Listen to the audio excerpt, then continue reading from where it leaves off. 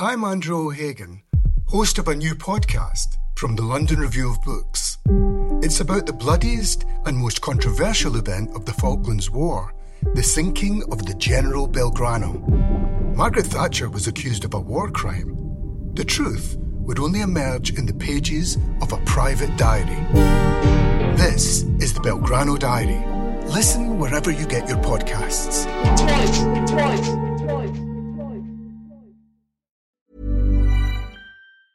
Many of us have those stubborn pounds that seem impossible to lose, no matter how good we eat or how hard we work out. My solution is PlushCare. PlushCare is a leading telehealth provider with doctors who are there for you day and night to partner with you in your weight loss journey. They can prescribe FDA-approved weight loss medications like Wegovy and Zepbound for those who qualify. Plus, they accept most insurance plans. To get started, visit plushcare.com/weight loss. That's plushcare.com/weight loss. Welcome to the London Review Bookshop podcast. To find out about our upcoming events, visit londonreviewbookshop.co.uk/events. Hi, everyone, and welcome to this LRB conversation with Rachel Kushner, whose book of essays, The Hard Crowd, is just out. I'm Hal Foster, an art critic and Kushner fan. Rachel is the author of 3 prize-winning novels, Telex from Cuba, The Flamethrowers, and most recently, The Mars Room. There is also the 3 crystalline stories in The Strange Case of Rachel Kay, and now these wonderful essays as well. We will talk for about 40 minutes, then open it up to you, your questions. Please use the Q&A function, and we promise to be done in an hour or so. So, Rachel, let's start with the usual, how the book came about, how you selected the text, how you sequenced them. Sure. Hi, Hal. Okay.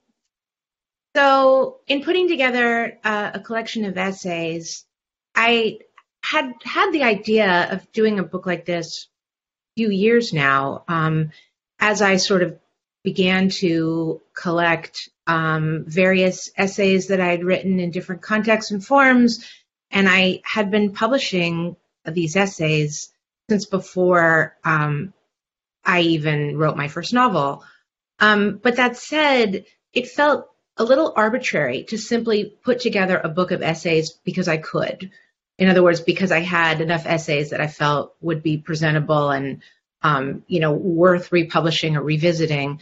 Instead, I waited until I felt I had a kind of through line for what the book could be. It needed to have its own concept, and even if it sounds a little abstract, I wanted each of the essays to kind of like hum within the same tone or register. And when I came up with this phrase, the hard crowd, that was sort of the hook for me. And each one of the essays needed to somehow fit within that.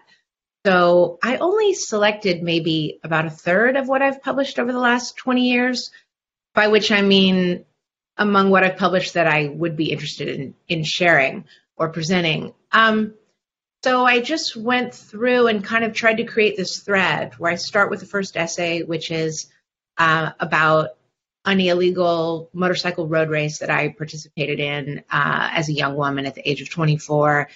And it's the first thing that I ever published, but maybe more importantly, it gives a kind of picture of some version of who I was before I became a writer. And then from there, I thought about the kind of end tone of that essay and how to kind of make the leap to what's next in the queue. And what seemed next in the queue was an essay that I wrote about the time I spent in a very densely populated refugee camp that's Palestinian, but technically inside the borders of Israel. And there's a child driving a car. He looked about maybe 10 years old. And that was the first scene of that essay. And it kind of went from the motorcycle race to me as more of a mid-career writer, and yet in a certain way immersed in a world that kind of I guess, had different kinds of dangers than the motorcycle race.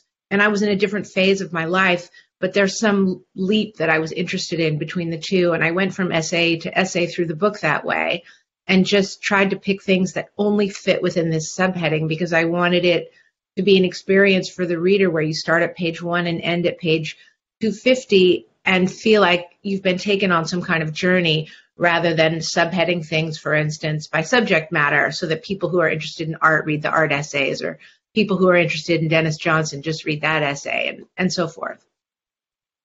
Beautiful, thanks. I want to ask you about your notion of the hard crowd. But first, a couple of questions about you as a novelist who is also an essayist. I mean, it seems to me that you're part of an extended generation of writers who do both. There's Hari Kunzru, Zadie Smith, Joseph O'Neill, Ben Lerner, Tom McCarthy, Rivka Galchen. We could go on. It's not exactly new to this extended generation, but it is pronounced. I mean, can you talk about your commitment to the essay and what has oriented you to the critical, to the theoretical even? I mean, you allude to Lacan and Debord and others. What's the hyphen between novelist and essayist? Who isn't alluding all the time to Lacan and Debord? Oh, you bet. Well, those people that you mentioned, Hari Kunzru, Zadie Smith, Ben Lerner, I think you mentioned Rivka Galchen, Joseph O'Neill. Most of those people are good friends, but beyond that, and I think more importantly, I would categorize them as writers who face outward, as I call it, by which I mean people who draw for their dynamism as artists from the great big world and are curious about visual culture and about film and about philosophy and about kind of the ethics and politics of their time, and kind of also always willing to learn new things and reappraise. And I guess I would like to place myself among that maybe softer crowd of people who face outward. And, whether it's writing a novel or writing an essay, I think I orient myself and understand myself by looking at cultures and subcultures and worlds that don't maybe have to do with me directly, and rather offer me the opportunity to learn something new and kind of reorient myself based on that new knowledge. So, I think that if you do face outward, then your novels maybe have a kind of amplitude that's sort of incorporating the mechanics of the world, but you may also pick things up along the way that present opportunities or seem more suited to an expository piece, which for me, I don't want to place things into easier and harder along with my facing inward or facing outward, but a nonfiction piece is more straightforward for me. I can sit down and sort of muscle the thing out, whereas fiction is a more inchoate journey where you're sort of trying to stage an encounter with yourself, maybe to go with a kind of psychoanalytic framework. And that cannot really be directed by the writer all the time. You just have to be there in the place. And then the novel becomes a sort of accretion of the good moments where you have a genuine encounter. But with nonfiction, you can make it happen if you sit down and do the work. I love that answer, but that's how I feel about the essay, for me anyway. But I have a similar question about one of the subworlds within the world at large, and that's contemporary art. You're also part of a cohort, maybe much the same list, of people who are interested in contemporary art, informed by it. Again, novelists have long written about art, but they tended to focus on old masters, and often they were quite Philistine about contemporary work. I think Don DeLillo is the great exception here, but he focuses on art in his novels only. Can you just talk about the importance of contemporary art for you, for your work? I mean, you write really smartly in this book about artists like Jeff Koons, Thomas Dumond, Richard Prince. I mean, the latter two a little bit obliquely. But I'd love to know, for my purposes, why you were drawn to it and what you get out of it, because you are a brilliant critic as well. Oh, thanks, Hal. Yeah, I actually included very little of my art writing in this book. And I think that is primarily because I sort of consider it its own discourse and its own world. And maybe someday I would make a book of my art writing. And perhaps the joke in that is only presenting the Koons essay as my one art essay, and then pointing out within the essay that, you know, he is the artist beloved by people who are totally hostile to the art world, since he kind of represents this more populist figure, whether that's a performance or real or some oscillation between the two. It kind of works to place Jeff Koons in a book that's maybe more, you know, about culture generally, because one can think about Koons in relationship to advertising, you know, and to people like Marshall McLuhan. And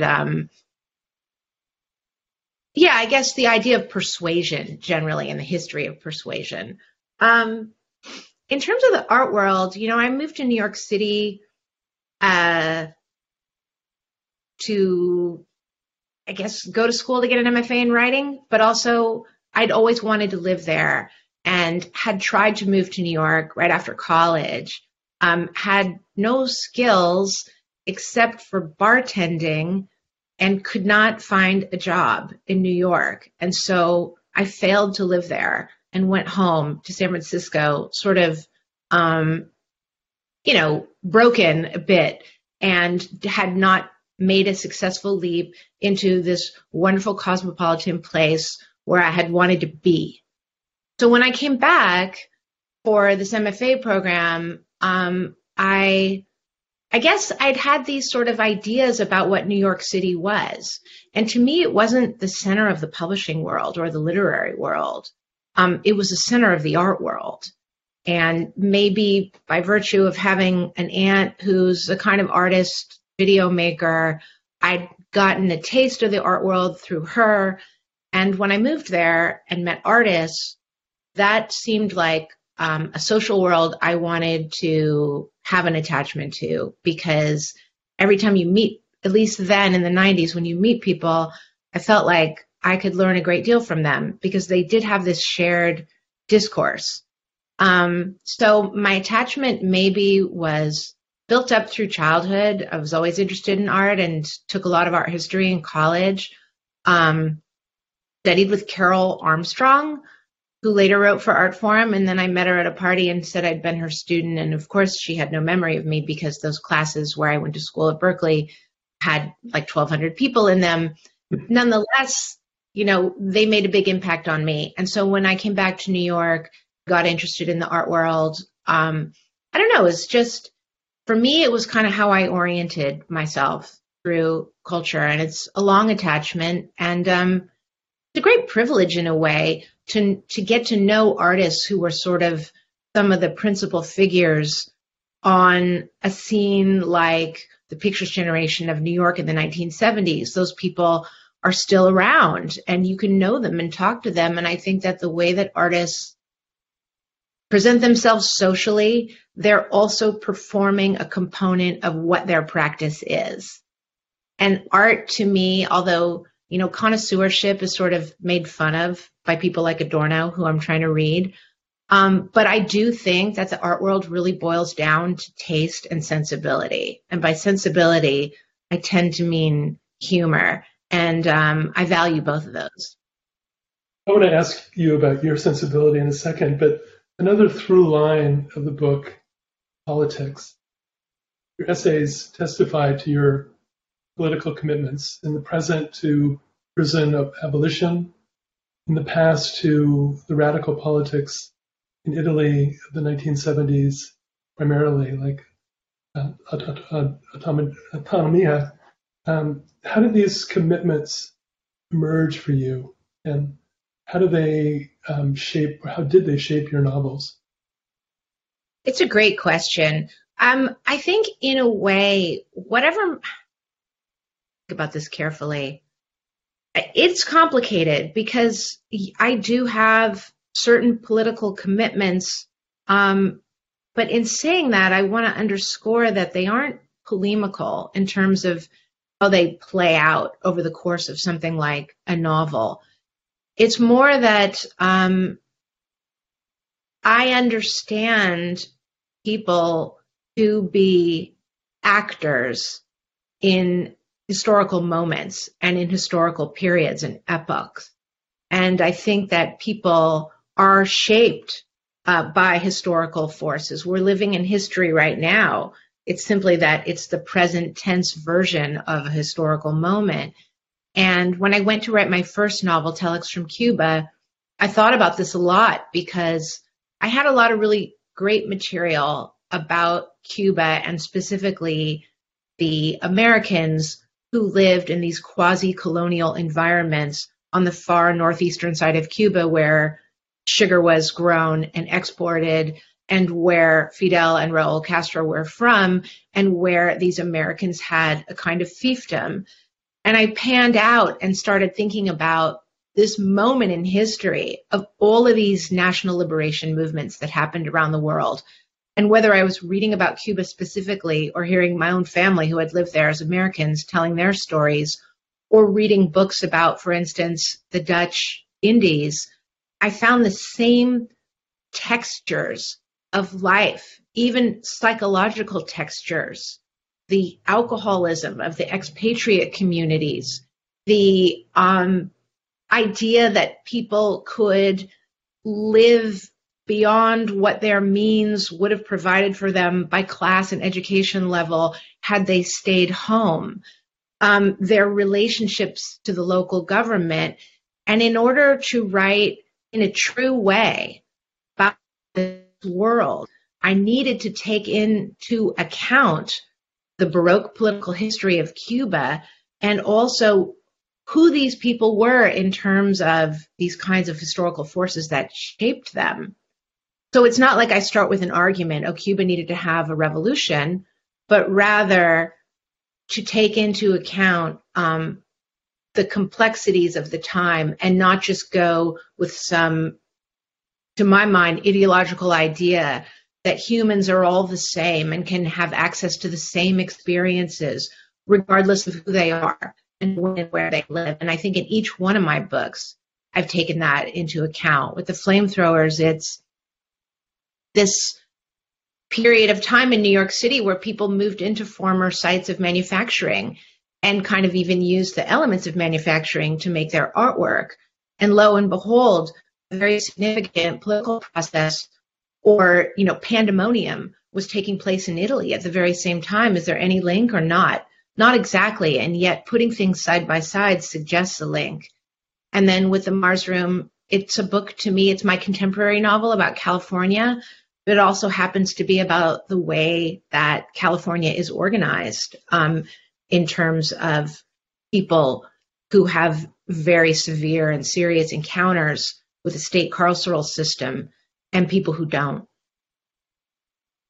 Beautiful, thanks. I want to come back to your interest in these moments before you existed or before you were an adult and press you a little bit. But just to pick up on your notion of the hard crowd, I'm actually a member, I think, of the soft crowd.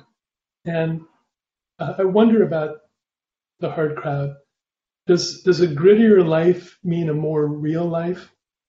The old post-structuralist in me wants to shout out a realist fallacy there.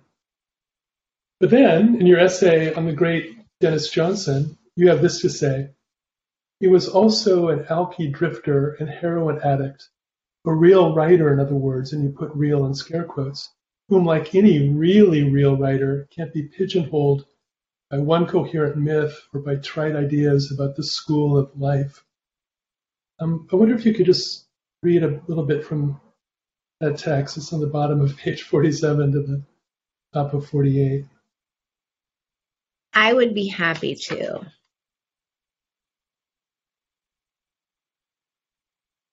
His connection to people who totaled their souls, as one character puts it in The Largesse of the Sea Maiden, his final contribution to literature, is a central tenor of this work.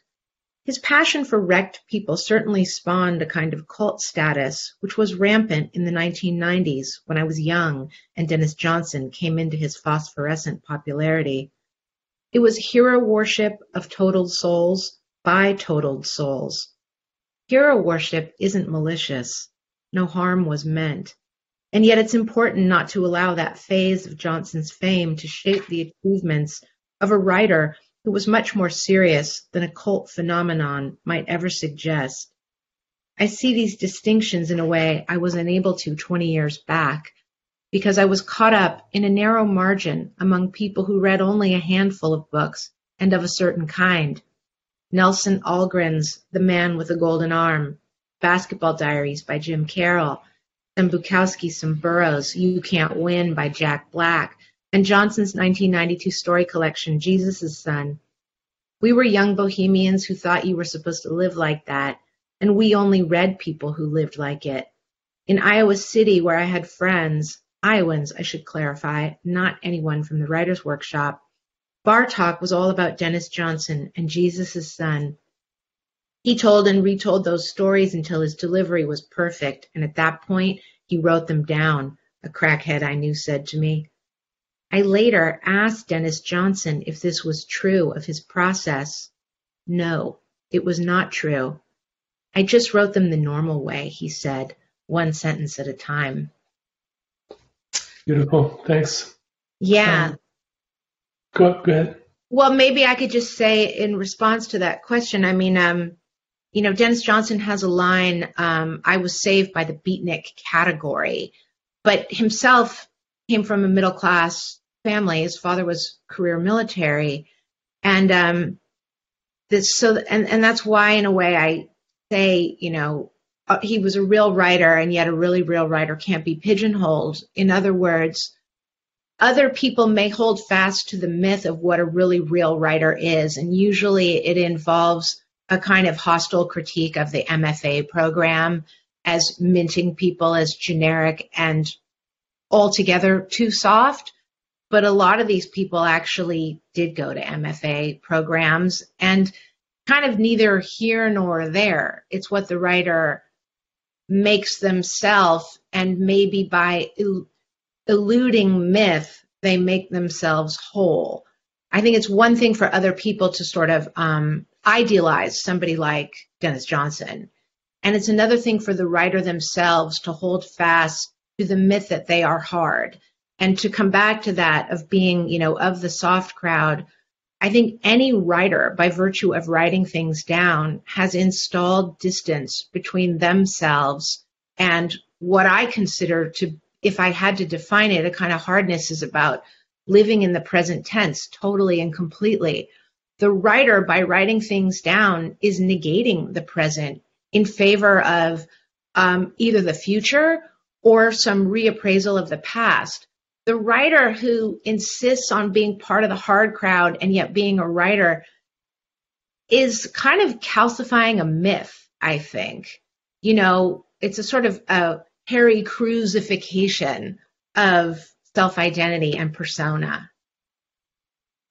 Yeah, I mean, I love how you sketch out the idea, and it does run through the book, but you also take it away as you sketch it out, and you erase it as you draw it. But the book does begin with an autobiographical essay, and it's the oldest text from 2001 about that wild motorcycle race that you were in, all the way down to the tip of Baja. And motorcycles are important to flamethrowers, of course. Is there a connection between riding and writing for you? I mean, is there a thrill to the speed when it goes well? I mean, do you like the control in both? To gain it and to lose it? Ooh, I mean, that sounds good when you say it. I haven't thought about it like that. You do crash.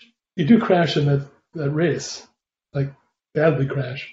Yeah, I mean, I turned out to be fine, all things considered, but I was going 130 miles an hour, and there were people on the side of the road who witnessed it.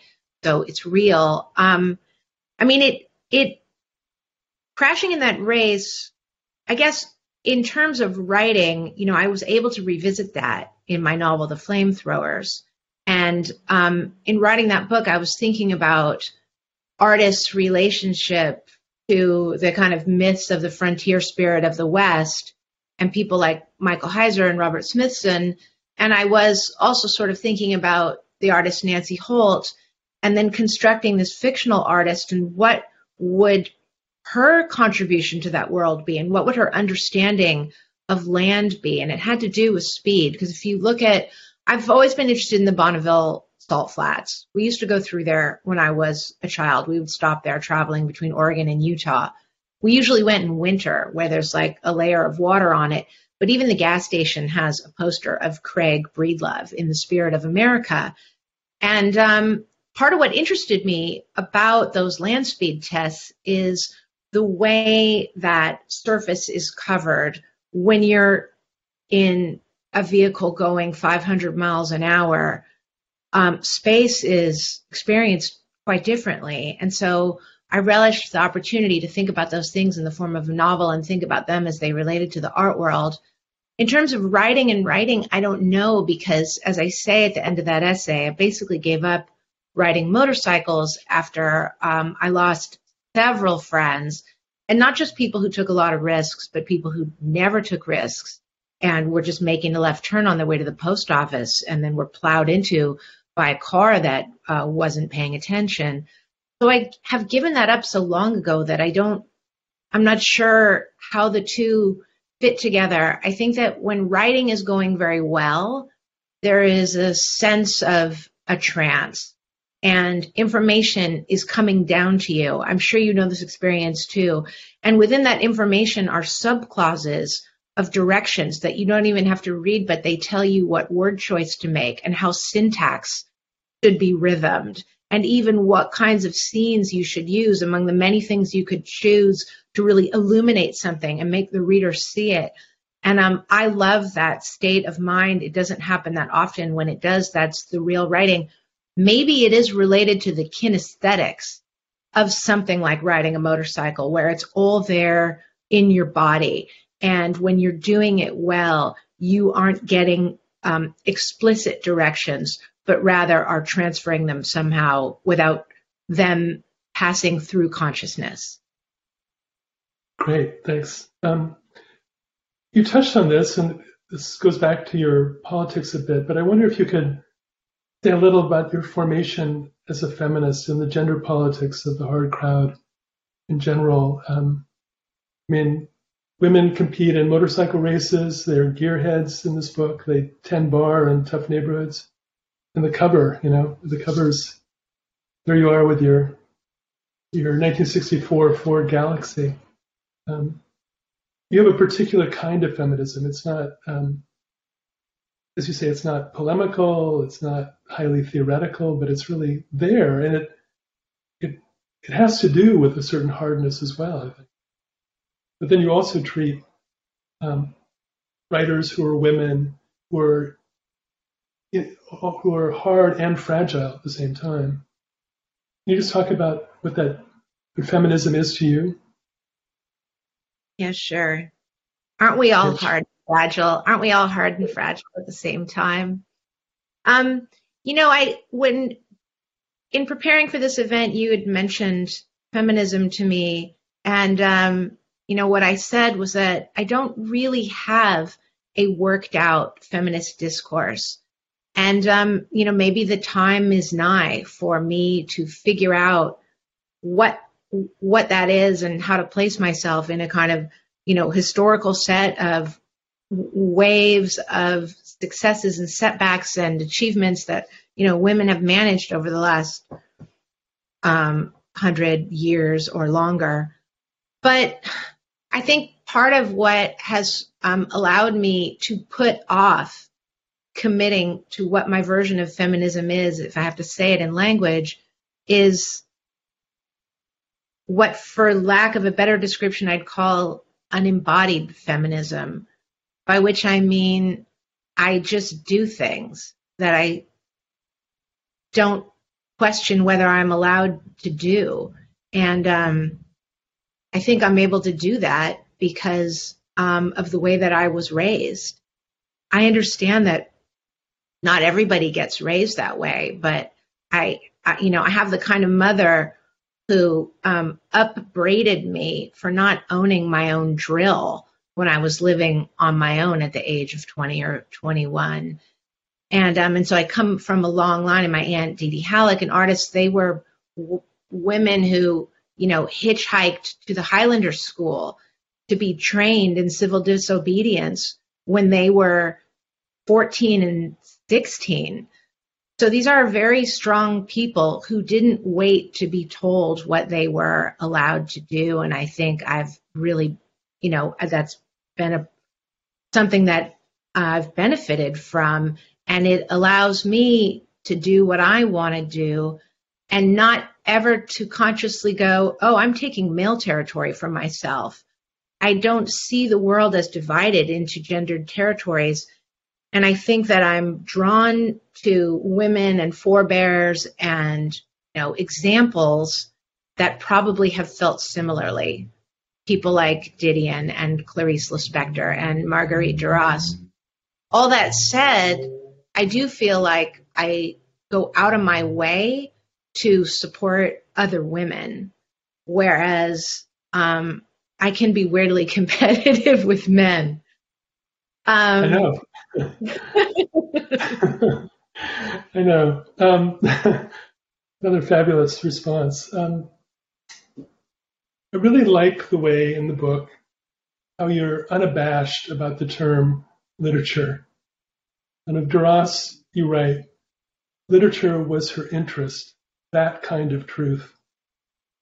Can you tell us a little bit more about what kind of truth that is for you? When you talk about her high stakes and brute experience, and I get the sense, especially with Duras, but also Lispector, that you identify with her. And I want to get at what that truth, which is literature, what that is for you and for her, what you identify with her on that score. Does that make sense? It does. Talking about Duras and literature is easier for me than talking about me and Duras and literature. And I think it's because I don't congratulate myself as possessing any of the faculties or features of her and her relationship to literature. It just didn't enter in for me, although I could try.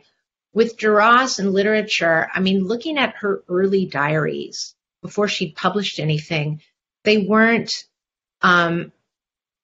today I did this, then we did that, then my mother came in, then I went to school, I'm saving up to buy a pair of gold lame shoes. I wish I could escape this hell. It isn't an account like that of anything interior or anything exterior, just such as it would be. And instead, even her earliest diaries are shaped like literature. There's a line, I think I'm getting it wrong, but she says something like, we lived on alligator meat, but in the end, we tired of everything. She writes these kinds of lines, and they have this weary and very particular shape and a sort of resonance, a ... And everything she wrote had this quality, whether she was writing a screenplay or a play or a novel or an essay or speaking to somebody and recording it and then editing it into a book, as she did with La Vie Matérielle. And so she also was, she said that she didn't like essayistic writing. But, the joke for me in including that quote is that I'm writing an essay about her. So implicating myself, precisely the thing that Duras didn't like. And I think that she didn't like any categories because all of her, it had the same, I hope it's not me. All of her work had the same fragrance, if you will. Right. I mean, but you're also drawn to writers who are men who are also who also seek in the novel a way out of interiority. I mean, you write about Cormac McCarthy and Nanni Balestrini. You say McCarthy, for example, if both the ideological plague and central mission of the novel as an art form has been to uncover the interiority of individual lives, McCarthy has loosed his characters of all that. I mean, you're not interested in psychological realism. And maybe that has to do with your desire to face the world in your fiction. Is there more to say on that score? Because I do want to, I think we all want to hear you read and maybe read what you have to say about other writers. But I wondered about this, this commitment to the novel, but a critique of the psychological novel. Sure. Well, in thinking about Cormac McCarthy, that was from a preface that I wrote to a new edition of the Border trilogy. So I had, in order to write that, I reread, 1,100 pages of Cormac McCarthy, by the end of which I felt like I had drank about 12 gallons of chocolate milk. It's the very particular taste, Cormac McCarthy, and one of the reasons that it's so particular is that he dispenses with interiority altogether. And as I say in the essay, the men in those novels don't need a woman to help them or to have a worked out relationship to their own, let's say, adolescent trauma. They need canteens. They need saddle blankets. They need boots. They need rifles. So you start to think about what is the kind of what is the missing part in all of that, and what is its work on the reader? It's a pretty gutsy proposition for him to have done that as a writer. And so it gave me a kind of occasion to think about psychologizing. And I guess I sort of aligned myself with McCarthy for the purposes of understanding that project, the Border trilogy, in thinking that psychologizing is problematic. But I probably had already come to that conclusion, not to the same degree that he does, where I would dispense with interiority. I don't. I have some very interior characters. But I'm not really ever interested in divulging or producing a manufactured divulging for the reader of why things are the way they are, why this character has come to be who they are. And I think that's because there's been a sort of pressure, starting with the 19th century novel, of accounting for action through past. And so, there's a sort of formulaic reveal over the course of a book. First, you're plunged into what the character is up to, and then you finally, you slowly and then finally come to understand why they are the way they are.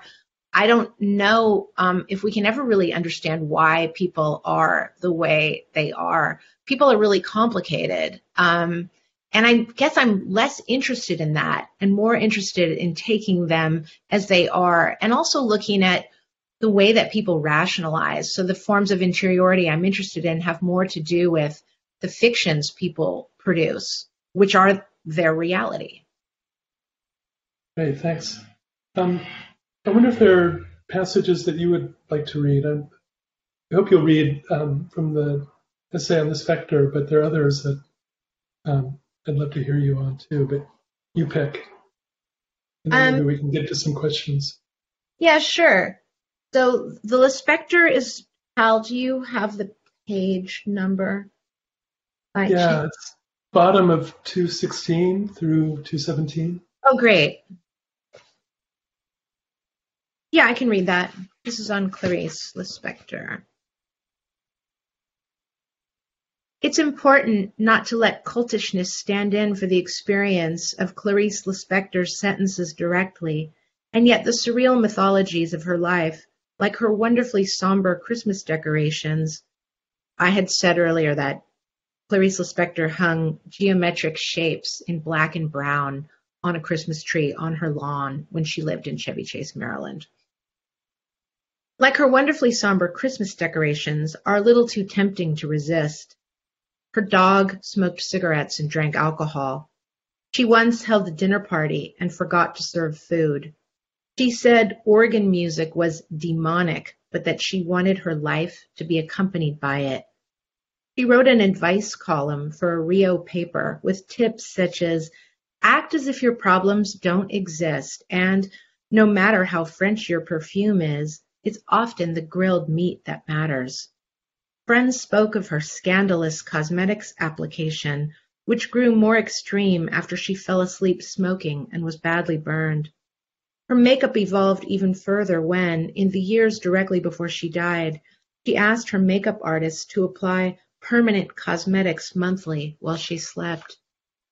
The way she writes of vanity coheres with this odd detail of her permanent makeup. What others get from me is then reflected back onto me and forms the atmosphere called I. Femininity, after all, is both utterly natural and completely fake. It's a mask, and it is the unifying impression a woman makes, the thing that keeps her gathered, recognized to herself and others.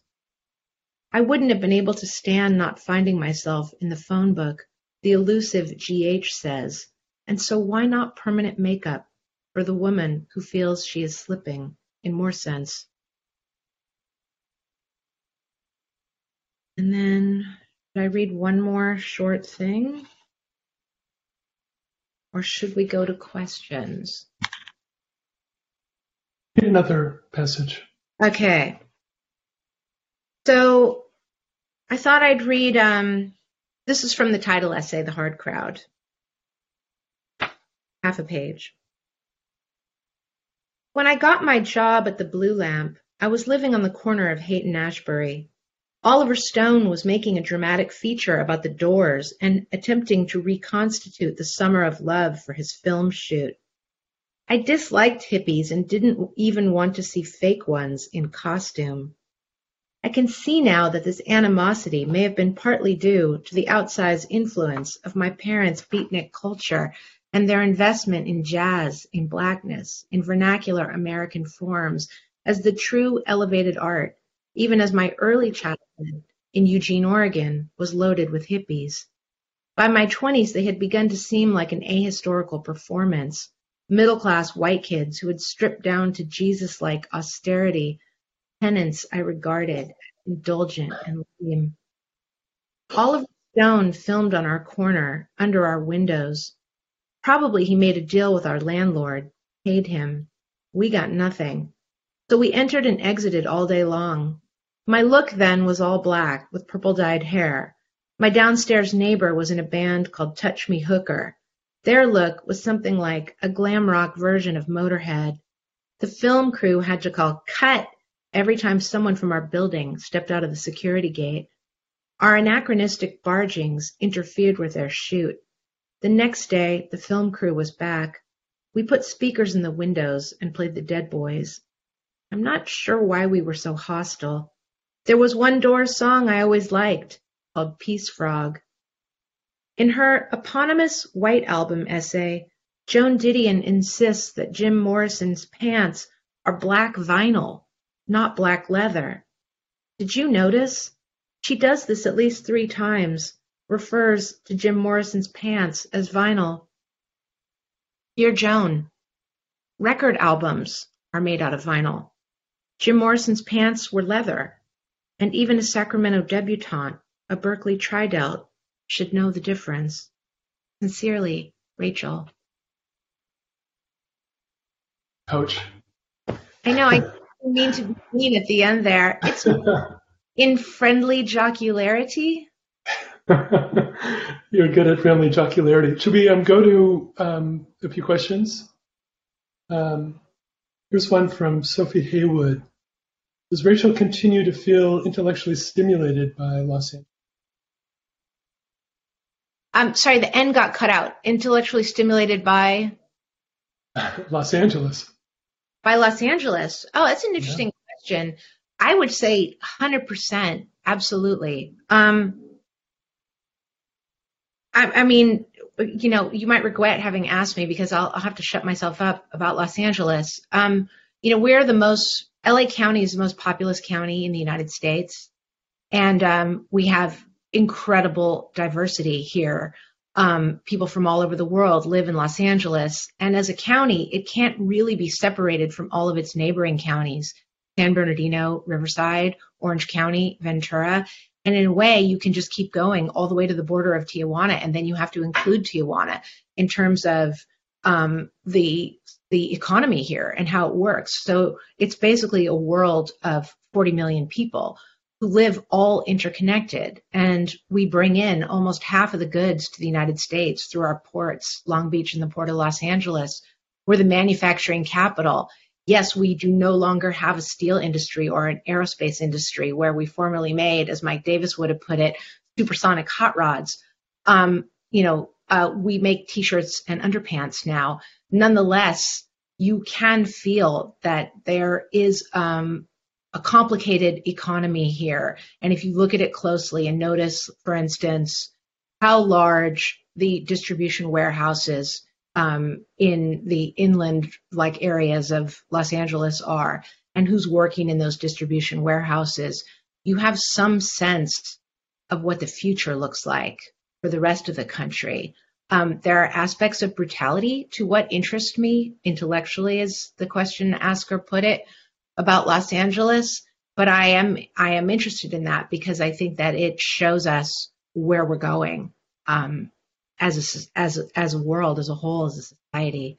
So yeah, I love it here because it's so complicated and it's so full of all of these granular, distinct aspects of contemporary life, for better or worse. So it sounds like the move from New York to LA was a good one for you, obviously. Small details are big surfaces. Tight corners are odd shapes. Flat, rounded, textured, or tall. Whatever your next project, there's a spray paint pattern that's just right. Because Rust-Oleum's new Custom Spray 5-in-1 gives you control with 5 different spray patterns. So you can tackle nooks, crannies, edges, and curves without worrying about drips, runs, uneven coverage, or anything else. Custom Spray 5-in-1. Only from Rust-Oleum. Hi, I'm Daniel, founder of Pretty Litter. Cats and cat owners deserve better than any old-fashioned litter. That's why I teamed up with scientists and veterinarians to create Pretty Litter. Its innovative crystal formula has superior odor control and weighs up to 80% less than clay litter. Pretty Litter even monitors health by changing colors to help detect early signs of potential illness. It's the world's smartest kitty litter. Go to prettylitter.com and use code ACAST for 20% off your first order and a free cat toy. Terms and conditions apply. See site for details. Here's a question from John Roberts. You write in the title essay about no longer being the person who experienced the things you write about. How do you know when you're ready to write about something? Time normally passes before you form an experience into an essay. Gosh, I don't know. I mean, it could be instinctual. There are certain things that I delayed writing about. For instance, the more autobiographical essays in this book, I think that there was some logic to that delay. And part of it was maybe wanting to encounter myself by passing through worlds that didn't seem, in the more obvious sense, to have to do with me, and have that freedom to take leave of myself in order to make novels, and then sort of coming back to some autobiographical material later and looking at it from a great distance, rather than kind of holding fast to some narrative of who I am and making my way in the world as a fiction writer by relation to that narrative, at least, explicitly. You're always there in whatever you're writing, but writing novels about worlds that didn't seem to have anything obvious to do with me, that was very strongly my instinct for a long time. A beautiful thing about the book is the way that there are these really bright snapshots of your life in different periods that come out. I mean, it's not about chronology. It's not really about thematics. They just suddenly appear, and you're with you at a certain age. It's really extraordinary. Here's one from our pal Emmy Francis. Hi, Emmy. You once remarked in a New York Times virtual event that if you wanted to get a close look at post-revolutionary France or 1848, you'd read novelists like Balzac or Hugo, that is, not nonfiction from the time. So how will this book of essays converse with the present? Ooh, hard, smart question. Yeah, I remember that moment when I said that we're not necessarily reading the accounts that were written during 1848, were published in the news at that moment, and rather reading the great French 19th century novelists on these moments, and especially Balzac, but also Flaubert. How will my essays be read in the future when people go to try to understand? I don't know. I mean, I think that maybe they aren't keyed to a historical moment, at least that I can see so far, since they're collected over the course of 20 years, and some of them are about moments that precede me by a lot, like the Italian politics of the 1970s. So I don't see them as anchored to a time in the way that maybe I was trying to think into how we can understand a time through the fiction that is made about that time. Okay, you have two questions about San Francisco. First one is inside baseball. Dave Glass asks, did you ever play pool at Palace Billiards above Fascination on Market Street? And the other one is anonymous. You are known as an author who engages with contemporary art, but the Hard Crowd essay talks a lot about the San Francisco music scene. Which musician would you like to write an essay about? So, yeah, I know who Dave Glass is. He's a photographer whose photos I actually found on Flickr, and he is a really fantastic photographer who's captured San Francisco over many decades, happens to have taken great pictures of the Sunset District where I'm from, and also the interior of the Blue Lamp, which is a bar where I worked, and I write about that bar in this book, The Hard Crowd.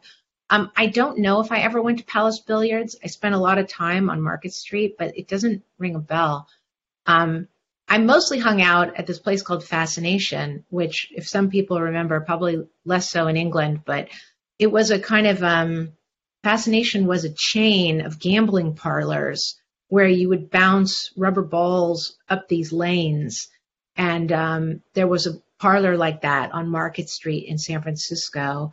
And as I was writing the essay, The Hard Crowd, and mentioning Fascination, I saw it all over again and had access to this memory. Maybe writing in a way is like what Proust says about involuntary memory, where you have to encounter something and then the memory blooms, rather than it being something that you volitionally form.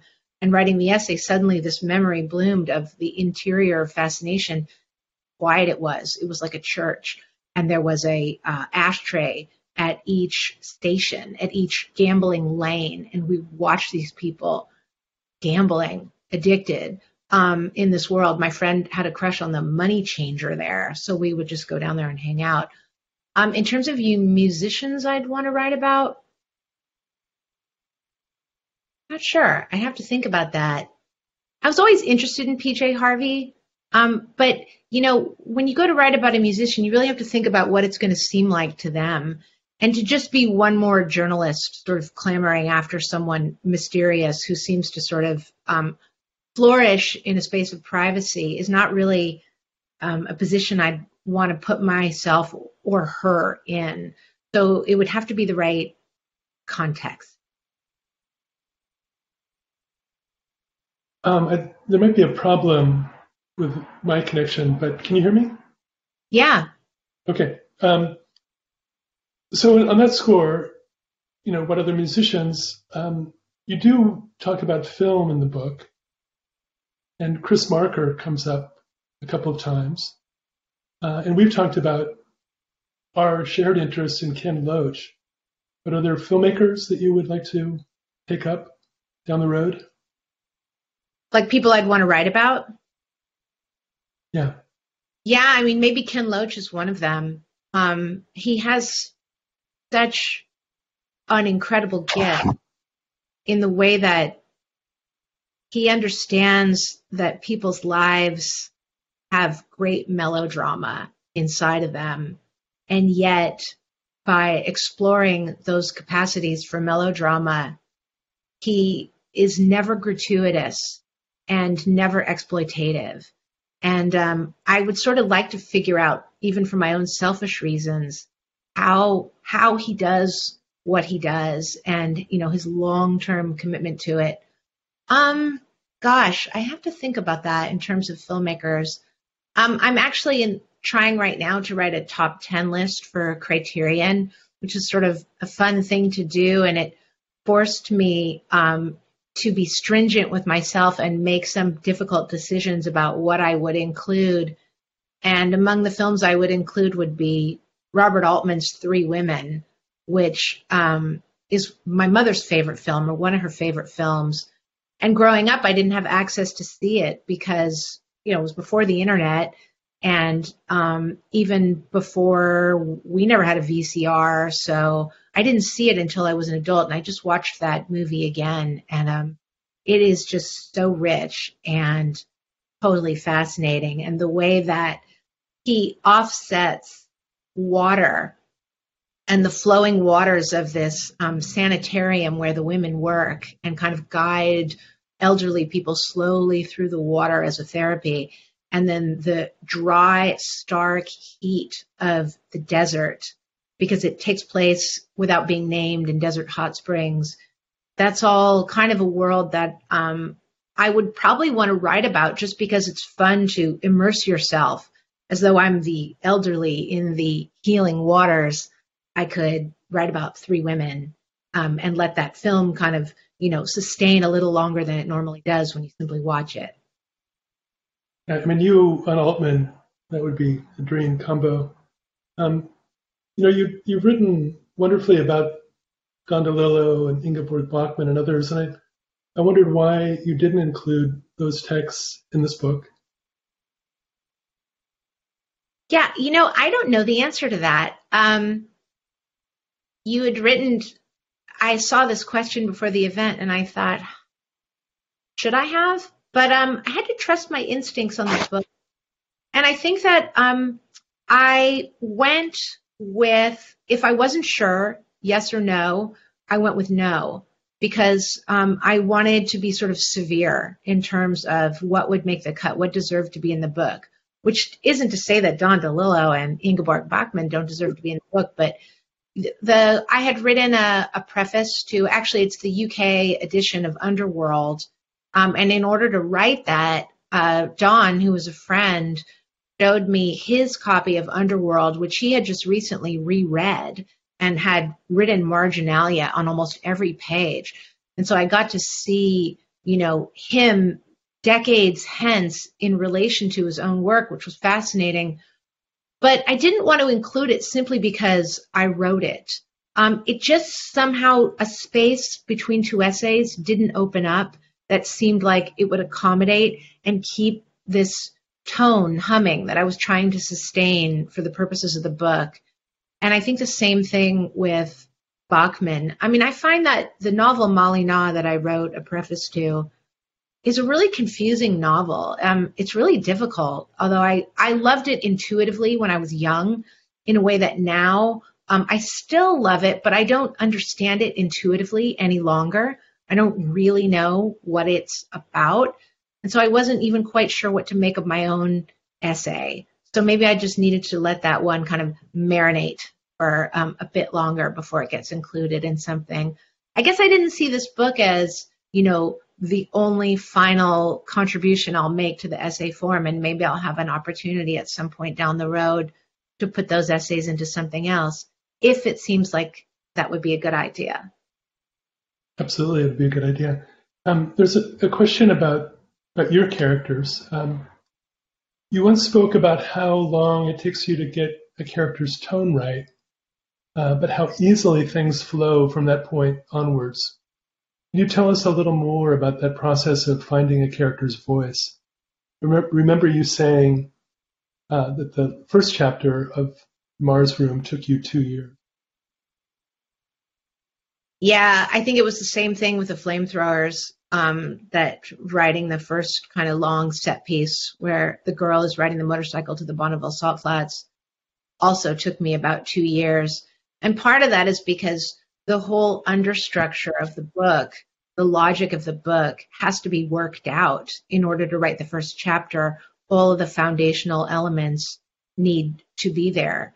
And some arbitrary decisions need to be made that produce, at least for me, discomfort until I come to believe them. I have to believe in the fiction. It has to feel real to me so that it presents occasions for me to kind of challenge and maximize and use like myself and my own sensibility and my sense of humor. It can't just be a schematic that I work out and then start to fill in. And the opposite of that, it also can't be me just kind of riffing on a tone and then seeing where it can take me. I think that some people do write that way. But for me, it has to be it's a more complicated hermeneutic. Like I go with the tone and then I have to stop and look at what I'm building with it and what direction I'm traveling in, and then recalibrate based on that. And it seems to take a long time. It's the same with this novel that I'm writing now. For better or worse, it's like a 2-year process to write 30 pages. And then I'm at stride and writing the thing.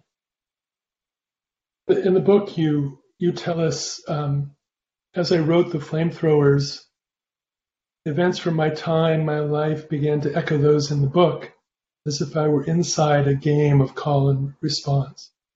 Is that what you mean by a relay that becomes productive for you when you? That was more. I think that was more specifically about living in a historical moment when I was writing The Flamethrowers. This is 2008, 2009, 10, 11. But writing a book that takes place in the 1970s. So the call and response would have been, for instance, the burning of a bank in Greece, in which 3 people died, and putting that into a moment of riot and revolt in New York City after a blackout, and thinking about consequence without judgment.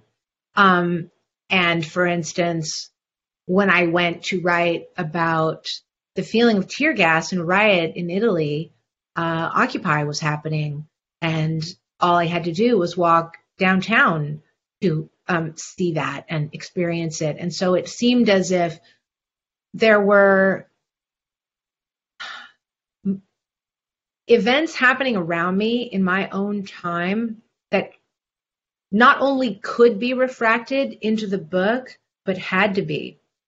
Because even as I'm interested in the 1970s and in understanding that moment, it's also a kind of porous scrim for me to talk about my own present moment.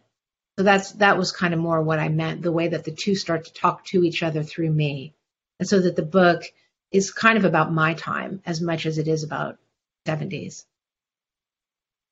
That's beautifully stated, and maybe that's a good place to end. We're at an hour, and maybe we should release people into the world. But thank you so much. It's always fun to talk with you. Thanks for doing this with me. It's a great pleasure. Hal is somebody whose work I learn from and read with great admiration. So it's an honor that you read the book. And thanks everybody for coming and for your questions. Thanks for listening. To find out more about London Review Bookshop events, visit londonreviewbookshop.co.uk/events.